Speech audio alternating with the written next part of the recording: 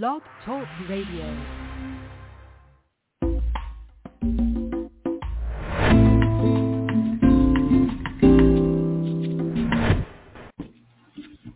Hi, everybody. This is in Dallas, Texas on Thursday, June the 15th, and welcome to our commentary. We're going to talk about a couple of things today, but before we get there, this is a story that I just saw a minute ago, and that is that Rasmussen reports. You probably know who they are. They're one of the polling agencies. They do the daily tracking poll and a bunch of other polls. They have been fairly reliable over the years. I would say polling agencies, they are among the best. None of them are perfect, of course, but they're pretty good. I mean, they've been pretty reliable. And they just came out with a brand new poll regarding the President Trump's indictment and a public reaction to it. And it's a very interesting result. It says that 57% of the people that they talk to say that this is bad for the country. Now, remember that Rasmussen reports only uses likely voters for their database. You know, they are more specific on who they talk to. It's only likely voters. And that's one of the reasons why they've been more reliable, because they're only talking to people who vote. And I think this is an amazing number, 57%. And when you get to numbers like 57%, that means that there's some independents who are jumping into that 57%. So I think it's a great story. The fact that, a pretty healthy number of Americans think that this Trump indictment is bad for the country. I agree with that. I said at the very beginning that the indictment itself was bad, a very bad idea. It would simply politicize everything as it obviously has. Again, it doesn't mean that we're happy with everything that Trump did. It doesn't mean that I'm happy with what Biden did. But I think indictments are way out of line here. And I hope that through the legal process, President Trump can make that point as we're going forward. So anyway, that's just a fascinating story. It just came across my desk in the last 30 minutes or so. Well, you know that the Attorney General of Texas, Ken Paxton, has been suspended for a while until the trial at the end of August. But that doesn't mean we don't have an attorney general. We have an acting attorney general. And that acting attorney general, I believe his last name is Scott, has filed a lawsuit against the Biden administration over Title IX. Title IX was a piece of legislation that was signed back in the days of President Nixon, 1972. And the consequence of Title IX has been to expand sports for young women. More and more colleges and universities today have, events or teams or activities for young women because of Title IX. And I think most people see Title IX as a good thing because it made it easier for young women to compete at more competitive levels. So a couple of years ago, the Biden administration expanded Title IX to include transgender students or students who identify, let's say a man who identifies as a woman.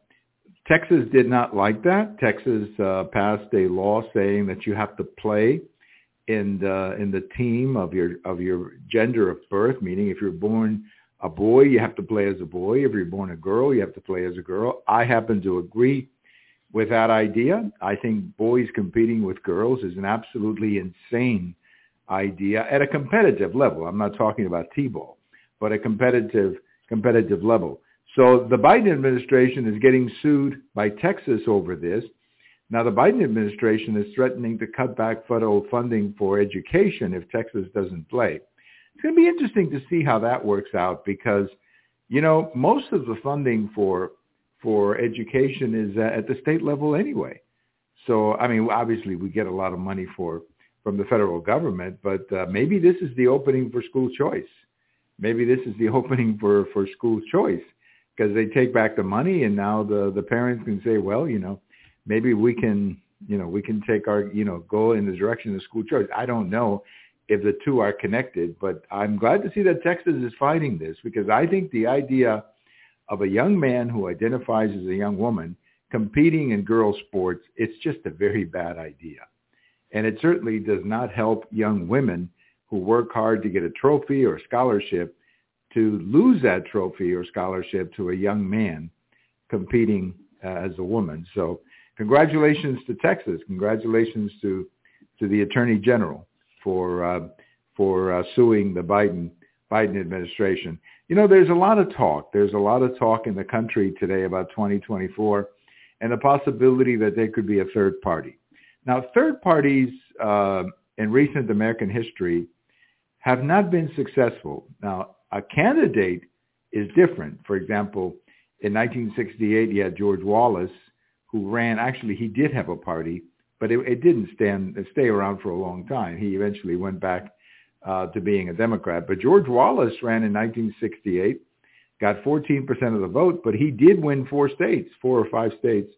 or five southern states, and many people believe that it was George Wallace's participation in that election that elected Richard Nixon that year in 1968. Then, of course, we all remember Ross Perot in 1992. He did form a party, come to think of it, but he got 19% of the vote. He didn't win any states, but he clearly, I think, by most accounts, probably made Bill Clinton president by the number of states that Bill Clinton was able to win. And again in 2000, when Ralph Nader ran as a third-party candidate and probably cost Al Gore the election, because just in Florida alone, the 90,000 votes or so that went to Ralph Nader in Florida, if they had gone to Al Gore, he would have won that election. But so a lot of people are talking about the possibility of a third-party candidate in 24. I think that could happen, actually. I think that could happen. Now, it may not be a third party. It may not be a very big third party, I should say.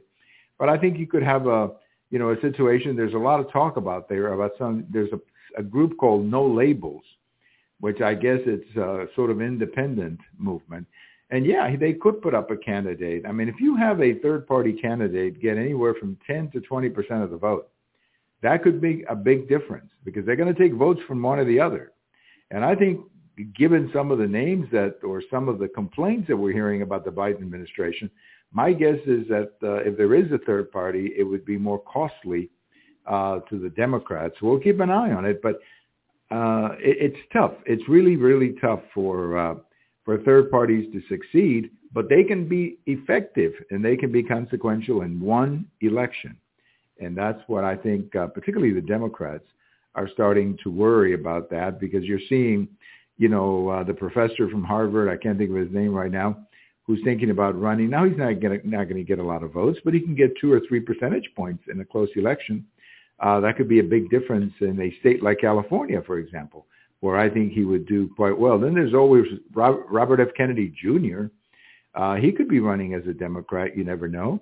We hear talk of Joe Manchin, the senator from West Virginia, running as a Democrat as part of that No Labels ticket. Those are 3 that come to mind. There may be others who may do the same thing. But I don't know who it's going to be, but I think there's so much disenchantment with both parties right now that I think a third party could very well emerge in 2024.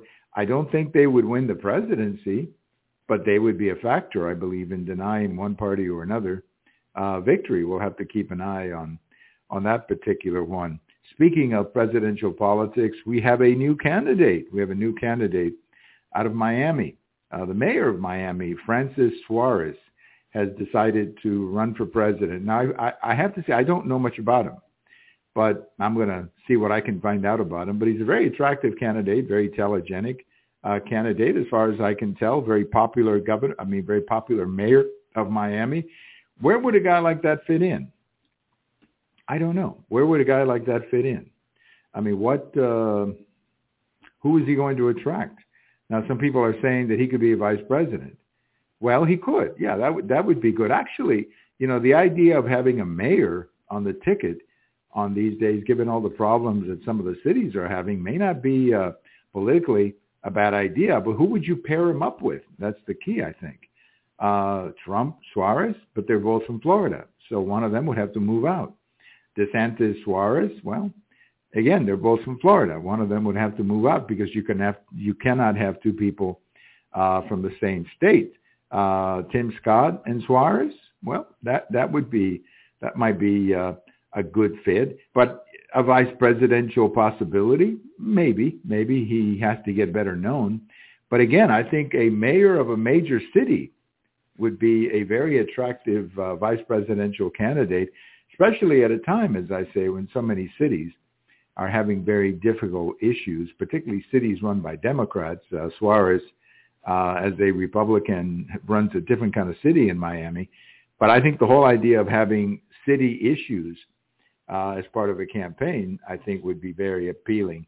Well, Governor Abbott has decided to send some migrants to Los Angeles. The city of Los Angeles a couple of days ago announced that they're doubling down on being a sanctuary city. So the governor of Texas said, okay, if you're doing that, we're going to send you more people.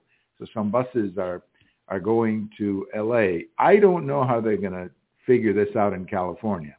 They have a $32 billion deficit that they're going to have to figure out in the state of California. And if you're going to be bringing in people who at least initially are going to require a lot of state assistance, I don't know how it's going to work out when you've got a $32 billion deficit. So I hope that the residents of California know what they're doing.